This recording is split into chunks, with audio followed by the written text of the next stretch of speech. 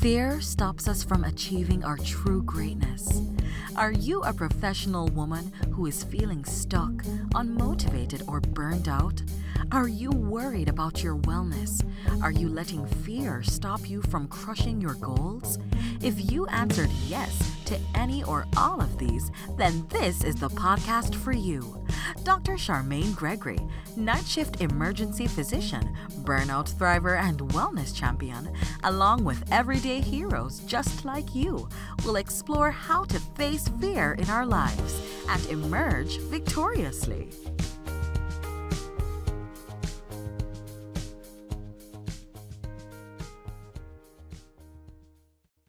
Are you on Clubhouse? This is Dr. G. I am too. You know what? You can find me at Charmaine Gregory, or you can put in at Podcasting MD. See you there. Hello, Fearless Freedom Tribe. It is Dr. G, and we are back for another exciting episode talking about fear, getting all of the nuggets from people just like you. Okay. And today we have an amazing guest. It is Danny Brassell, and he is going to tell you all about himself and all the things that he's up to, because it's a lot. So go ahead and take it away, Danny. Thanks for having me, Charmaine. Thanks for all that you do. You're an inspiration. And basically, for the last 25 plus years, I've been an educator. I've been a tutor, a K-12 teacher. I've taught all age levels from preschoolers to rocket scientists. I've been a professor, researcher. I've spoken around the world to over 3,500 audiences on motivation, communication skills, leadership. But really my passion is for reading and getting people to love reading. I'm the co-founder of the world's leading reading engagement program, which basically is designed for parents who, I always tell parents that most schools do an adequate job of teaching kids how to read, but what good is it teaching a kid how to read if they never want to read? I teach kids why to read because I've never had to tell a kid, go watch TV. I've never had to tell a kid, go play a video game. And I never want to have to tell a kid, go read a book. I want them to choose to do it on their own because they like it so much. I think that's the point of view that people have to take, is how do we make it so kids are choosing to do it on their own. And I love what you're doing with fear, because I see fearful people around me every single day, and they need to open up their minds. And one of the ways to do that is to read great books and listen to great podcasts like this one, Charmaine. Oh my gosh, yes. So you know what? That is amazing, because let me tell you, I appreciate what you do, because I don't know if you know this, but we homeschool our children. We've homeschooled them from the very beginning. And yes, that was something that the reading thing actually happened accidentally. Well, maybe not so much accidentally, but like we would read to them so much that they just thought that was the thing to do. And so they would just go and pick up a book and read it. So I am excited to hear what your methodology is, because that is something that I know that I have friends that have had difficulty with getting their children to want to read. And with all the distractions, a lot of times I find that children are not choosing getting into a book and utilizing this. And for those who are listening, I'm pointing to my head, using the imagination as the amazing video screen or creator of what you are reading, translating that from what you're reading into something super powerful. And this is what we do to our children. We say to them, if there's a book that has an associated movie, we read the book first. Okay, we read the book first, and then we come up with our own ideas about what the characters are going to be like, what kind of scenery there's going to be, and then we watch the movie. And so oftentimes what happens, with some exceptions, oftentimes what happens is they are actually disappointed in the movie because their imagination is so vivid that, it's like, that's not what I pictured this character to be, or that's not what I thought this place would look like. And, turning it into almost like a little bit of a game has really made them excited about doing things like that, like reading the book first and then watching the movie. So I'm curious to hear what you do to help young ones be excited about reading and to actually want to opt to read over grabbing the iPad or grabbing, or playing a game even. Yeah. So yeah, you definitely got to tell us what you do. First of all, I want to clone you, Charmaine. You're doing a great job. I mean, I always tell parents that children are made readers on the laps of their parents, and by reading aloud to your children and making literacy important in your house, you don't realize those messages. Most parents don't understand that, like it or not, they have the world's greatest home field advantage in the history of the planet. You could be the worst parent ever. But your kids don't know it, because to them, your mom or your dad, and they idolize you.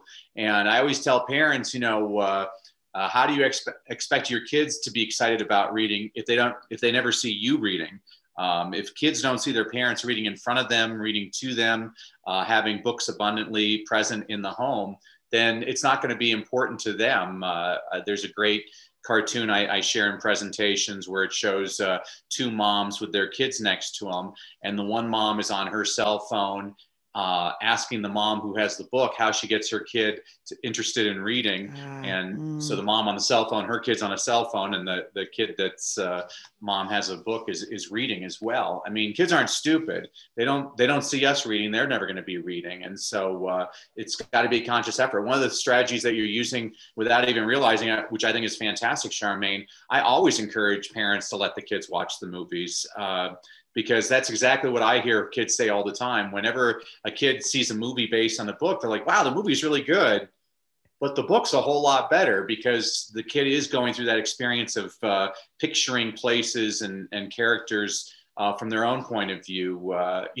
It's kind of fascinating. I taught in the inner city most of my career, and I would read aloud books to my students who were predominantly African American and Latino.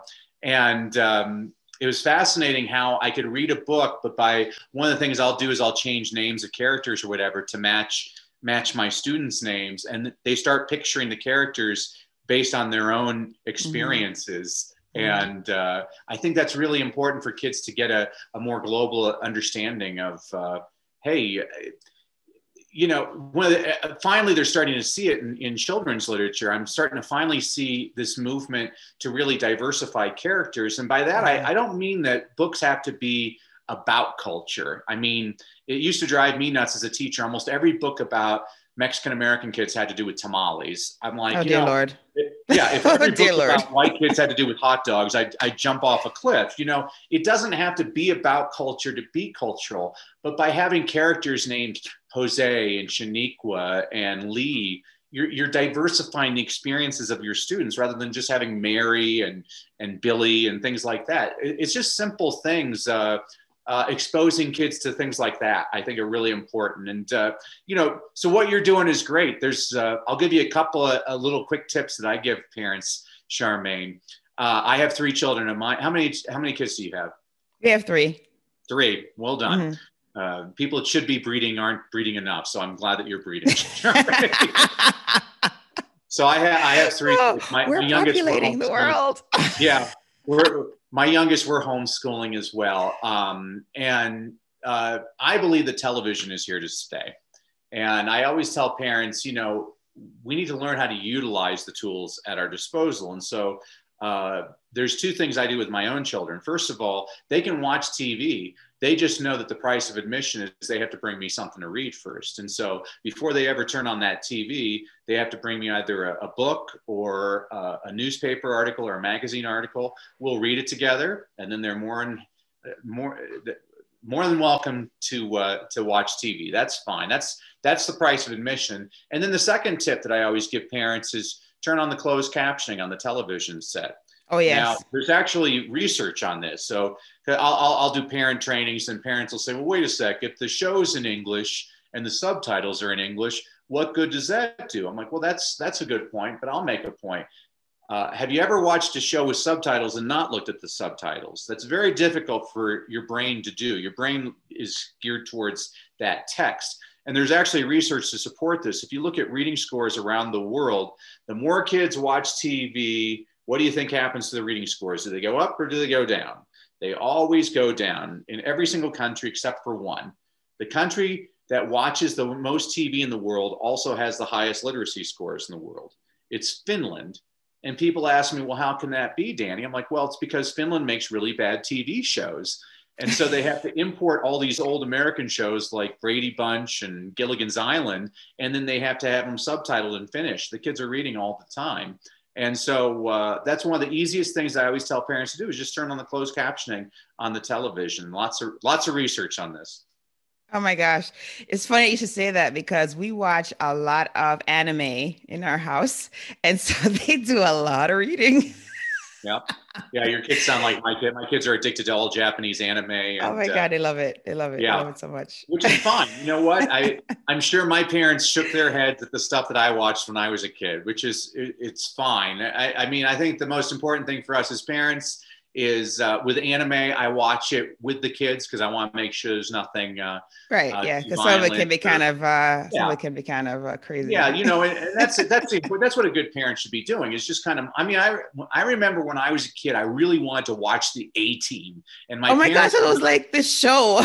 Oh, my parents would not let me watch the A-Team, and finally they said, "Okay, we're going to watch it with you, and if it's all right, then we'll let you watch it from now on." And we watched it, and they learned like. If you ever watch the show, The A-Team, nobody ever dies on the show. There's nobody dies. Yeah, but nobody ever dies, and so that my parents were like, okay, nobody died, so there's no cursing or anything. So they would allow me to watch The A-Team, but they monitored it. Oh, that's too funny! Oh my gosh, like B.A. Baracus. Mm-hmm. Oh man, that's some good stuff. That's good stuff, man. Oh, I brought me back to the memory lane with the A-Team there. Oh my gosh. Well, this is the thing you need to know about me, Charmaine. So this is kind of my specialty is working with, so I always tell people struggling reluctant readers are my specialty. And just so you know, 4 out of 5 struggling reluctant readers are boys. Boys and girls are very different. Little girls will read books about little boys. Little boys have no interest reading books about little girls with a few exceptions. But there's some things you can do. And the reason I'm an expert on this is I hated reading when I was a kid. My father is a librarian, and I always hated library growing up. I always hated the library growing up. You know, every public library had uncomfortable furniture. It always smelled funny to me. There was always an elderly woman telling me to be quiet. There's always some freaky homeless guy who thinks he's a vampire hanging out by the shelves. I always hated the library. And it wasn't until so vivid. It wasn't until I started teaching in the hood and saw how a lot of my students didn't have a lot of the advantages I had when I was a kid. Mm-hmm. And it was a sobering moment for me, Charmaine. I was like, wow, shame on me. I mean, I took so much for granted growing up. I mean, both of my parents were happily married forever. And so I had both parents in the home. We had lots of reading materials in the home. Both of my parents were constantly reading in front of me and reading to me. And the only thing I wanted to read growing up was the TV Guide because I had no interest in reading. And when I saw, wait a sec, I completely disregarded all these advantages I had, shame on me. And it really became somewhat of a passion of mine, making sure that every kid has a fair chance. Yeah, no, I mean, it's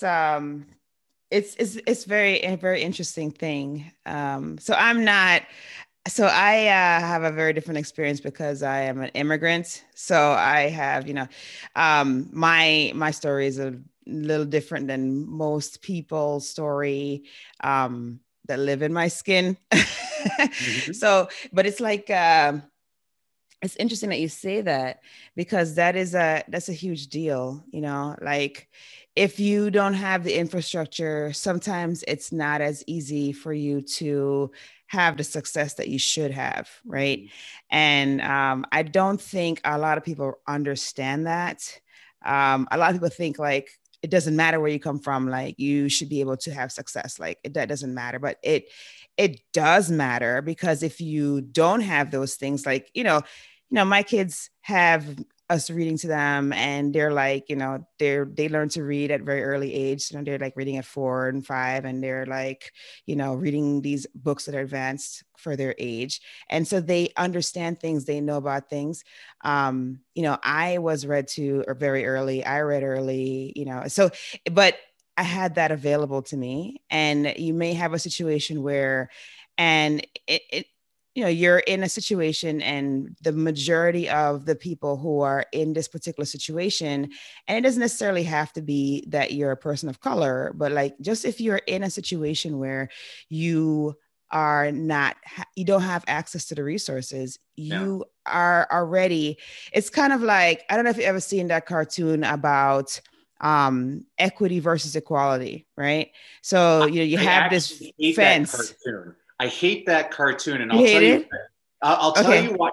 So for your audience, the cartoon, and I'm pretty sure this is what you're talking about, is it shows the three kids trying to look at the game. Is that the one? Yes, and they're on. They're trying to look over the fence, and they're different heights, and you have you have the same. They're different heights, but you have the same box, the same height box that they're given to assist them to look over the fence, and obviously the person who is still too short after they have this box still cannot see over the fence. So, the thought is that if you give somebody the same thing, they're able to have the same starting point. Yeah. But that's not necessarily true, because you have other factors that are going to be playing a role that would potentially hinder your progress.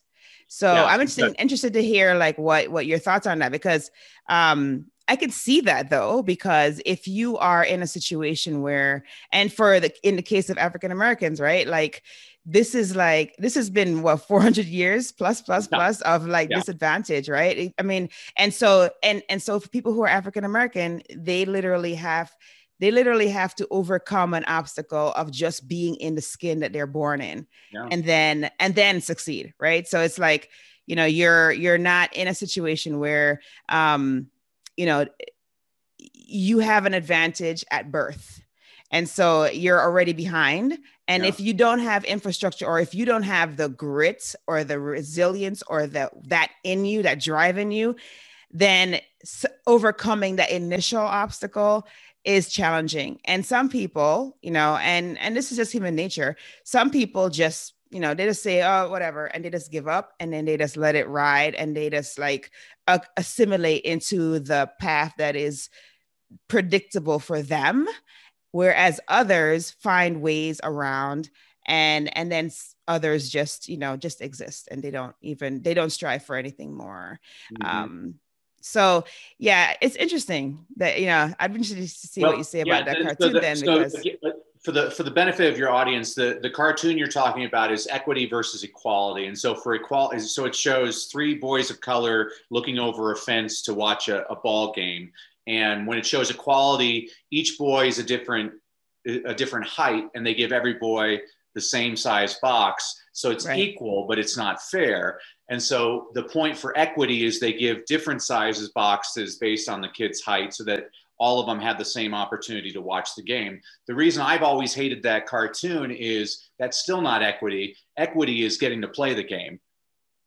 They're still just watching. I see that. Yeah, they're still outside the stadium. And I mean, and it's something that I'm so more attuned to now, Charmaine. It's kind of pathetic. I've worked in the inner city for many years, and I always thought, a lot of these things are blown out of proportion. And then the George Floyd thing happened. And I've been apologizing to every single one of my African-American friends. I'm like, my gosh, I mean, this is on video. What's happening that's not on video? I mean, they show all these videos of things, and I'm like, and still nothing's happening to people. And I'm like, I thought this is just Danny's. I grew up in the rainbow colored glasses. I thought we were so beyond this, Charmaine, and it's despicable to me that we still have to have this conversation. And you're absolutely right. It's so important. This is what I love about your podcast. We need this conversation. I thought we were well beyond this. And I'm like, wow, people still believe this. And another thing that you were talking about that grit or whatever, the other thing that's really important is having that person to believe in you. So when I was a teacher, I always told the kids, hey, sometimes you need somebody else to believe in you before you believe in yourself. I believe in all of you. They only give me the best and the brightest. And that's why all of you are going to make a difference on this planet. I mean, I believe that every single day. But my wife is from Singapore, and my wife grew up in an environment that was so negative her entire life, people telling her what she couldn't do. And I compare that to my life. I have a picture of me when I was 4 years old, and I'm wearing space boots, a San Diego Chargers football jersey, a sheriff's badge, and a fireman's helmet, because I was going to be the first ever astronaut, professional football player, police officer, and firefighter. Nice. That's the world I grew up in. Yeah. I believe that I could do that. My wife, one of the reasons she said she adores me is one day I told her, I'm like, you know what? I decided I'm not going to run for president of the United States someday. I've decided I'm not going to do that. And she laughed and she's like, you know what I love about you, Danny, is that you thought you could. Wow. Yes. I mean, that's truth though. I mean, it's like, you know, up until a few years ago, like that wasn't even a possibility for a lot of people. I mean, people have tried, you know, I mean, I tell Jackson back in the day, and there's others that have tried, but Shirley Chisholm, but I mean, it's like, you know, it was never truly a reality. So I hear you.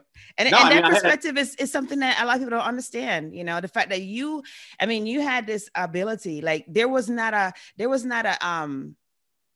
yeah, exactly. All the possibilities were in front of you. Like you never thought, oh my gosh, there's something I cannot accomplish or cannot have access to.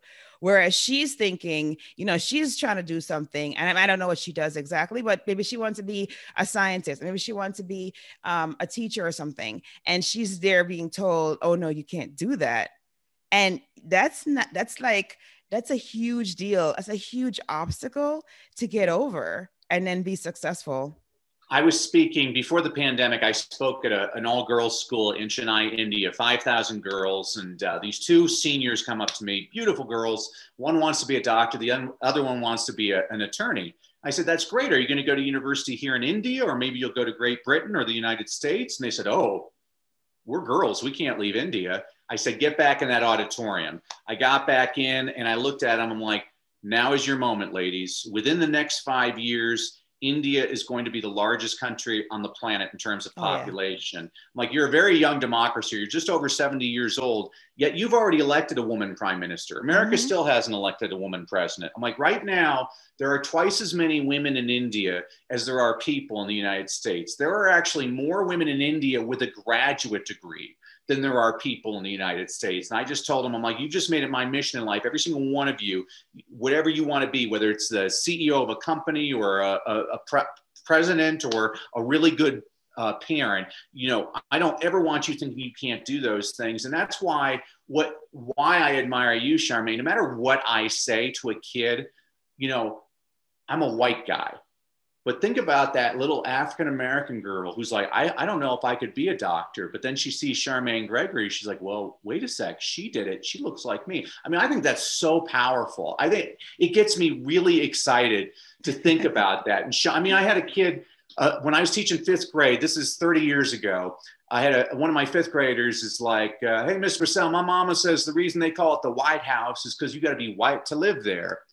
And today I could say, not necessarily. Yeah, I mean, I could say you can be black or orange. You know, it's all right. Oh dear. Yeah, these are truths. Oh my God. We won't go off on that tangent. No. Let's not. But I mean, the thing that I'm trying to do most of the time is I think the world needs more inspiration. I was watching a horrible TV show the other night called The News, and it put me in a foul mood. And I always tell people, I'm like, you got to turn off the TV news and read something that inspires you. So I'm constantly reading biographies. I'm reading inspirational stories to my kids. When I was a middle school teacher, I was the only teacher at my school to have no tardy students. And the reason was because I always started class with a Paul Harvey story. I don't know if you remember Paul Harvey. When I was a kid growing up, at 12:15, he'd be on the radio every day. He's like, I'm Paul Harvey with the rest of the story. And he'd tell you this story and you're trying to figure out who it is. And my kids loved it. They're always like sitting there, who is this? And like nowadays, there's a great podcast by Mike Rowe, the guy that used to host the show Dirty Jobs, called The Way I Heard It. And it's the same type of it. It's an homage to Paul Harvey, but with updated stories. The book I just wrote, this book, Leadership Begins with Motivation. This is filled with those types of little stories to inspire kids. But this was a good this was actually a good training exercise for me, Charmaine. When I wrote this book, after I was done with it, I was reading it to a class and I realized, oh my gosh, most of the stories I have in this book are of Americans, of white people, and of mostly men. Uh-oh. I did that subconsciously, and I'm like, wow. And so the book I'm writing right now is filled with mostly international stories, women and minorities, because I'm like, no, people have to hear more than, Steve Jobs was. I mean, there's nothing wrong with Steve Jobs. Steve Jobs is very successful and everything, but kids need to hear about, well, let's hear more about, like you mentioned, somebody I think is an incredible person, Shirley Chisholm. I mean, that's a great person to read about.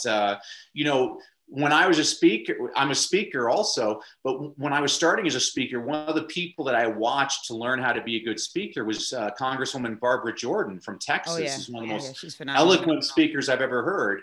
And again, I tell people, don't look at the politics, just look at the speaking, just how a person's able to convey a message. So but I think kids need to hear those stories, and, little girls need to hear about the boys. I know they're hearing about the boys, but they also need to hear about the girls. I once had a mom tell me, she's like, I don't need you to teach my kid how to be black.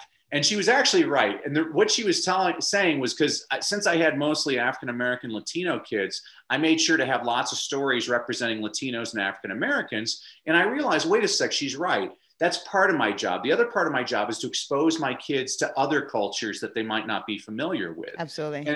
And that's something that I get excited about. And, that's why, living in Los Angeles, I love Los Angeles because you can go around the world in 80 minutes. I mean, yes, I think that we're stronger to have all that diversity in those cultures. It's something we should be, whenever in America, when we're talking about nationalized education, I'm like, I have a major problem with that. I don't think Wisconsin needs to look like California. I think the strength of our country is that we all are different. I mean, if we were all you're a doctor, if we were all the same, the pandemic would wipe us all out. But fortunately, we're not all the same. And I love the fact that not everybody loves chocolate. It means there's more for me. I know, right? Even in my own house, I feel the same way because one of our kids doesn't like chocolate. Oh man, no, that's very true. It's funny you should say that too, because the whole thing with books, so if you're talking about people in the inner city, like a lot of times, when you're living in the inner city, you may not have the resources to go take a trip to somewhere, right? Maybe even not even the resources to take a trip to the next state, right? Yeah. Or even to take, get on an airplane and travel and go on vacation in Mexico or, in the Caribbean or in Canada or something. And so reading a book takes you there. You can literally go anywhere in the world by reading a book. And so I think that a lot of times we don't realize that. Like maybe a child might not realize that, or the parents might not even realize that. And so they don't offer that option to their people, to their little people. And so then, they don't get that experience. And it is such a thing that is so eye-opening. So, saying that my perspective is a little different because I understand what it's like to live someplace else other than the United States. And so, my perspective when I am interacting and when I am in a situation where, I am different from everybody else, like I'm okay with that because I can maneuver that situation because I know that everybody is essentially wanting the same things, no matter what language they speak, no matter what their skin looks like, no matter what their culture is, we all want the same things. And that's essentially to be able to contribute to our communities, to love and to be loved, right? And so we all want the same things. We just present ourselves in different ways. And, if you're able to come out of that small space and not be parochial, right? And you end up being able to see more of a wider vision of humanity, then you tend not to have some of the issues that we have, right? You tend not to be racist, or you tend not to be, closed-minded. You tend to be more willing to contribute to the betterment of those around you, right? Because now you're like, oh yeah, you like football too. Like, man, I never thought that somebody who was Chinese would like football. Do you know what I mean? Like, it's just those kinds of things. That's right. And we have the advantage of being able to go to those places and directly seeing it. But if you don't have that resource, then you can just open a book and get that, which I think is amazingly powerful. Yeah, the government has this wonderful program. I tell people they got these buildings in almost every community. And if you go into these buildings, they got these rows and rows of books. And for absolutely free, you can apply for this card and they'll let you take the books home for free. They're called public libraries. Yes. And it's exactly what you were saying, Charmaine. I mean, a lot of people don't realize that Jules Verne, who wrote the book Around the World in 80 Days, never left France his entire life. So he wrote that book without ever leaving France. And there was a woman by the name of Nellie Bly, who was an investigative journalist, and she pitched her the publisher of her newspaper at the New York World if she could try and go around the world in 80 days. And her publisher, his name was Joseph Pulitzer. And he thought, the first thing he said is, it can't be done, Nellie Bly. But he thought, oh, this will be a good PR stunt. And so he sent her on her way to go around the world in 80 days. And Nellie Bly failed to go around the world in 80 days. She did it in 72 days. And one of the first stops she made was to visit Jules Verne in France. And not only was he delighted that somebody was trying to do it, but he thought it was just great that it was a woman that was going to do it. And so those are the types of stories kids need to hear. Absolutely. Absolutely. Wow, that's interesting. Yeah, no, that's even fact of the day for you. Oh my goodness. Oh my goodness. Oh, so we have had a fantastic conversation, but we did not talk about fear. So we need to talk about that. Did you have any fear when you're making any of these transitions? So we could talk about whatever transition you want. So whether it's, when you first started teaching, whether it's when you wrote your first book, I don't know what you're going to choose, but was there any time when you felt like, oh my goodness, I don't know about this, I'm fearful? Yeah, I was thinking about that, having listened to your podcast before and the focus on fear, Charmaine. And it gets down to, I'm a visiting distinguished professor at the American University in Cairo in Egypt. And I'd spoken at this event and this little boy came up to me and he was very shy. And he said that, he doesn't do very well in school and he makes a lot of mistakes and how can he achieve? And I told him, I said, well, when I was his age, all the teachers and all the other kids called me stupid because I stuttered. And I said, isn't it interesting that many years later, I get to travel all around the world, make a lot of money, getting paid to do what? To speak. And so I told him, I'm like, don't let anybody tell you what you can't do. And it's one of the things I always try to tell to my students, you need to get comfortable with being uncomfortable. Everything's impossible until it's not. Right. And sometimes we just need that person to push us. And that's why I teach. This is what gets me excited, Charmaine. I mean, hopefully it's what excites you about the podcast is you have no idea.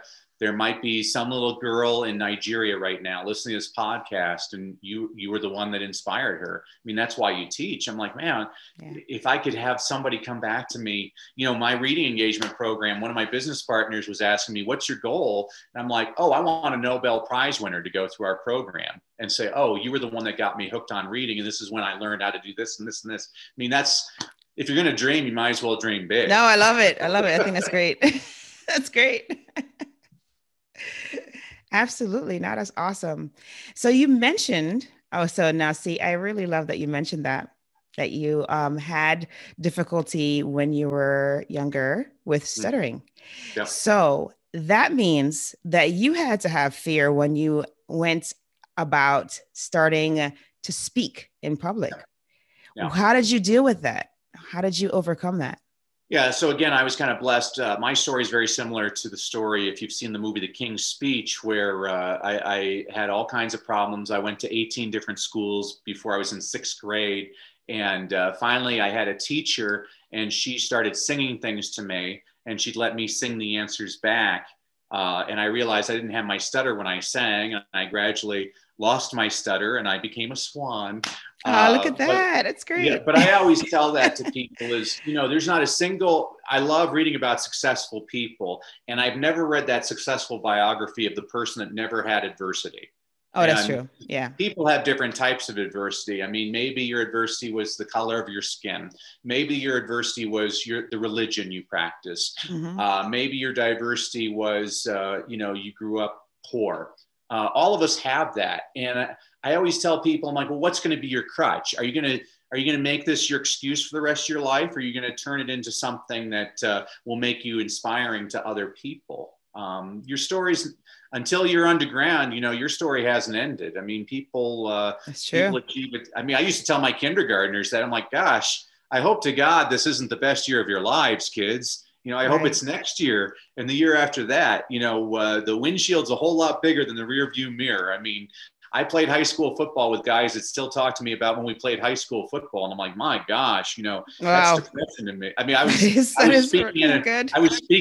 was speaking at an event and this woman was introduced as Miss America 1978. And I'm like, my gosh, I mean, your entire career is based on something you did 40 years. I mean, it wasn't 1978. Yeah. I don't want some angry letter from Miss America 1978, but I hope to God your entire life isn't built on something you did 40 years ago. It's something that you're doing now and you're continuing to do. If you're not growing, you're dying a little bit every single day. That's what I love about reading. I'm constantly I just read a great book that inspired me to watch a couple of movies. I read Phil Knight's biography on Nike called Shoe Dog, and it inspired me to watch some movies. And then now I'm reading American Caesar by William Manchester, which is a biography on General MacArthur.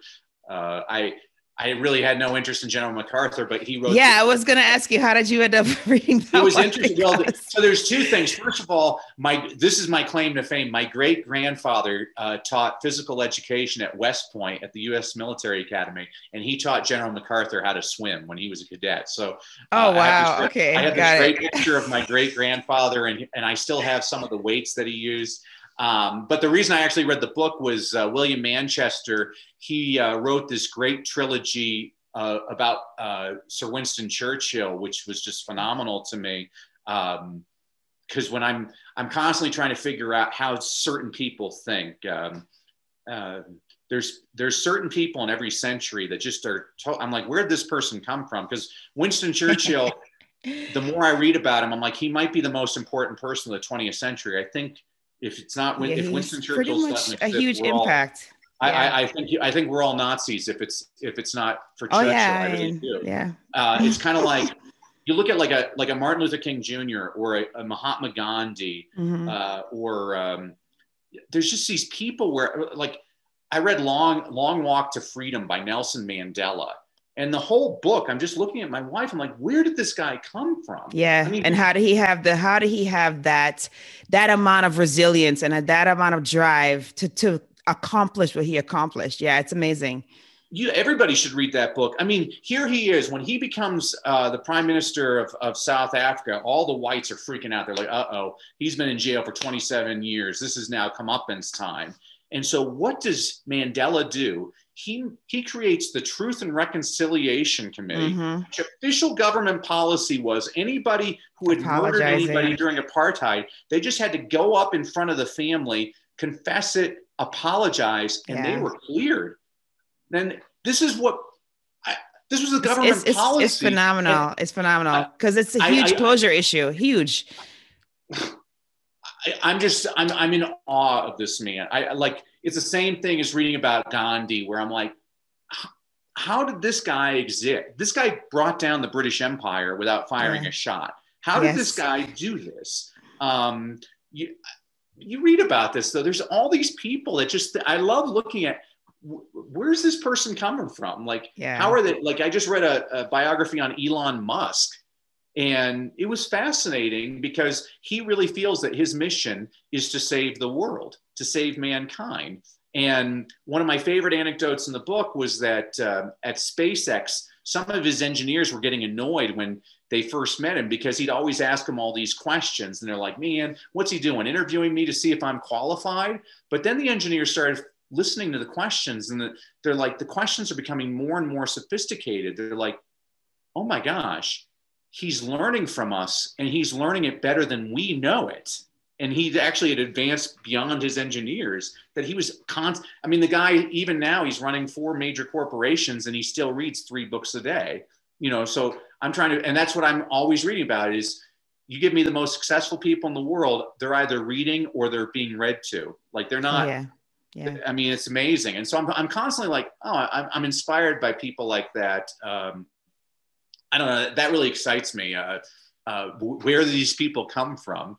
You know, but Mandela, you and I can talk about Mandela forever. After I read that book, Long Walk to Freedom is one of the most amazing things I've ever read. I'm like, I don't know how I mean, it's like reading the Bible. I'm like, where did Jesus come from? Right. It's like Mandela's, he understood the power of forgiveness. Oh, yes. And yes, indeed. It's a nice thing. Well, he practiced forgiveness in his own situation. I mean, 27 years right and now, all the losses he had. I mean, he still believed in the humanity of his country and his countrymen, regardless of the brutality that was inflicted on some of the population by others. And so he knew that wasn't the true nature of people. So it's amazing. It absolutely is amazing. Absolutely. Love it. Yeah, I know. I was like, oh my God. Yeah, no, it's pretty good. I mean, that's a whole other conversation. I mean, we could go into how that could be applicable in the United States.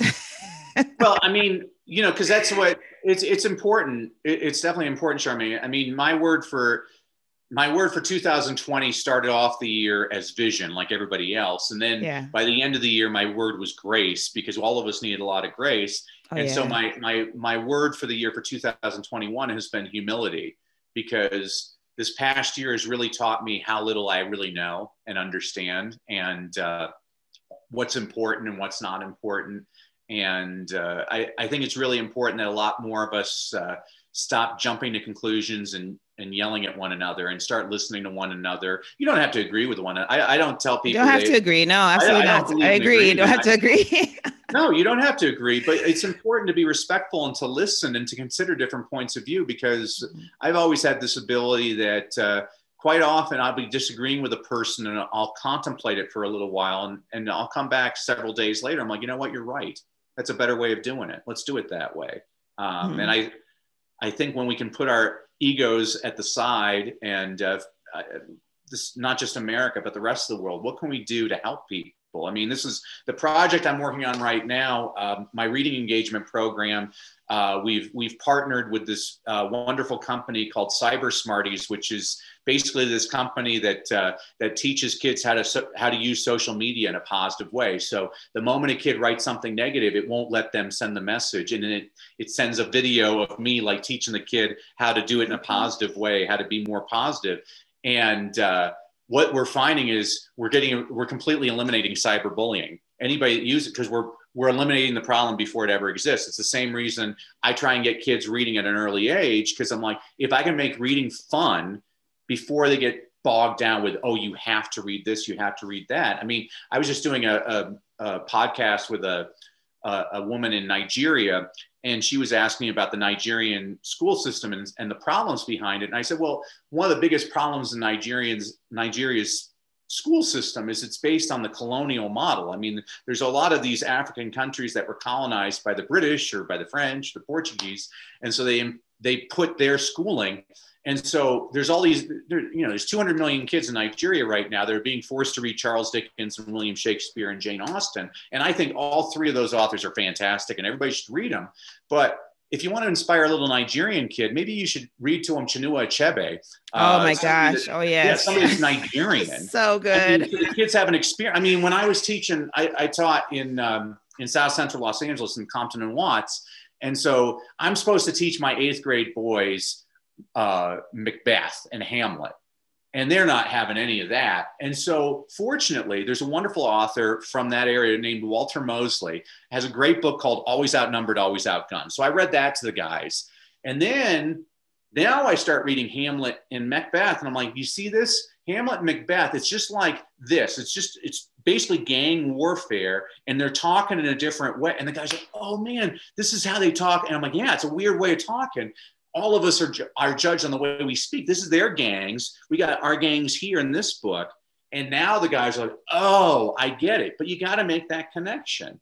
And I think, I always tell people anybody can teach, but it takes a lot of hard work to be a good teacher. And yes, it's frustrating, but the way you become a good teacher is you listen to every kid. And if you have 36 kids, you have 36 different types of learners in that classroom. I got to figure out, what works with Charmaine might not work with Jose. That's all there is to it. I got to figure out what it is. And that's what a good coach does. A good coach, figures out what kind of players they have and figures out the strengths of each player and how they can complement one another. To me, if you pay attention a little bit, so that's really I have long answers to short questions of yours, Charmaine. So, really, that's my big thing right now is a little bit of humility. And that's what I love about books is I learn all the time things. I'm like, wow, I was completely wrong about this, reading about extraordinary people. No, absolutely. It's hugely a learning process for everybody, so that's great. Thank you for bringing that to light. So you have to let everybody know. So you mentioned, for those who are watching the video, they can see the book in the background. Leadership Begins with Motivation. But how can they get access to the book? And how can they get access to the program? Or if they want to have you come and speak in their communities or in their, they want to have you come and speak, how can they access you? Wow, you're better than my pimp, Charmaine. This is great. I know you had a pimp.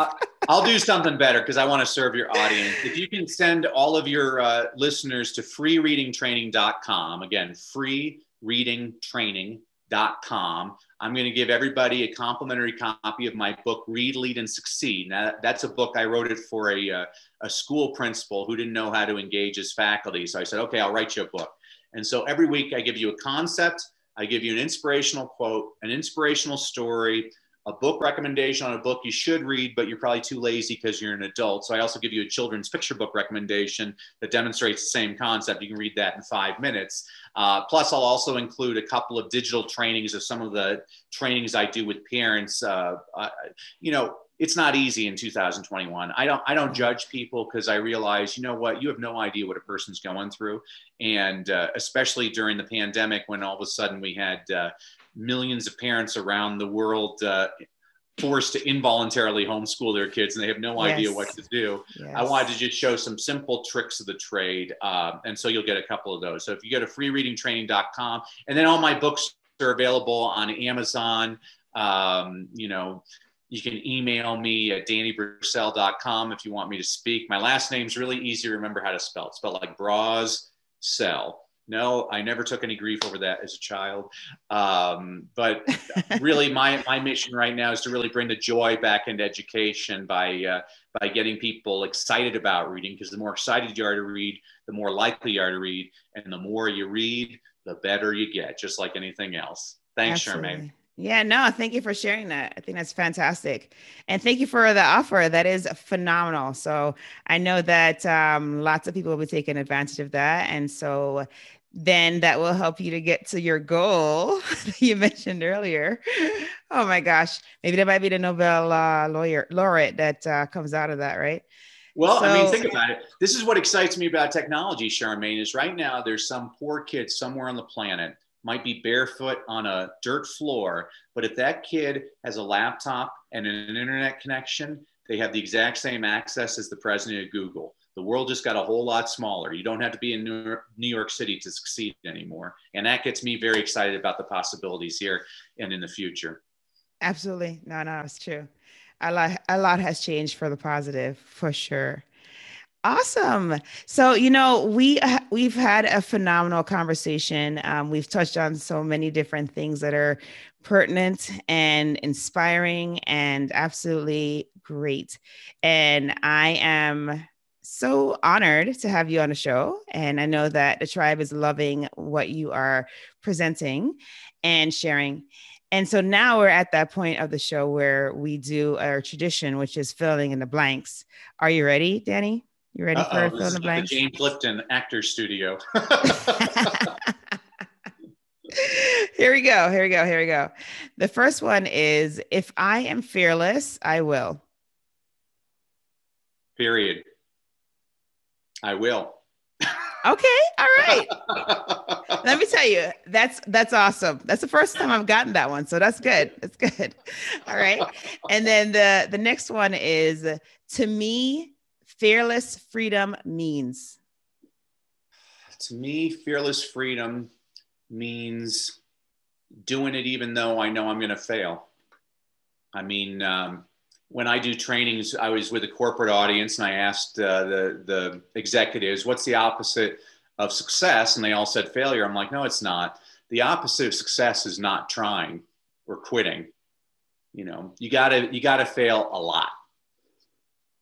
Yeah, I think people don't understand that often. They just think that, oh, you know, if you have reached a point of success that you just got there in one fell swoop, and that's so not the case. It's such a ridiculous, like, windy road with lots of falls. I've never read a biography of a successful person that everything came automatic and they never screwed up. Right, exactly, because we are all human. Yep. Oh my gosh. And then the last one is, my battle cry is. Oh, I hadn't heard that one. Man, I listened to the podcast and I don't remember that one. My battle cry is, you know, I guess my battle cry is smile every day. The world's it can be a beautiful place if you open up your eyes to it, or it can be a totally dreary place. But if you smile and look at the good, you often find it. There you go. I love that. It's great. I mean, there's so much power to that. I have to tell you, because even if you're having a conversation with somebody who is being negative and you smile, the words that come out of your mouth are going to placate that person, right? Yeah. Or are going to inspire that person. So that's very powerful, you know, if you're smiling. Absolutely. Oh, you're the doctor, you know the medical research on that. Well, yeah, I can't say that I know the actual medical research, but I'm sure there's been some psychological studies that have been done. There is some psychological research. There's research that shows just by biting on a pin and forcing yourself to smile, it actually creates endorphins. There's research on that. That's fascinating. That makes sense. That makes total sense. Uh-huh. You can trick your brain into being happy. Love it. Awesome. So thank you for being on the show. And I know you're going to have huge success. You've already had huge success already. And looking forward to hearing you tell the story of your first Nobel Prize winner who went through your program. Thank you, Charmaine. Thanks for all you do. You inspire me, but more importantly, you're inspiring a lot of little girls and little boys out there. Thank you.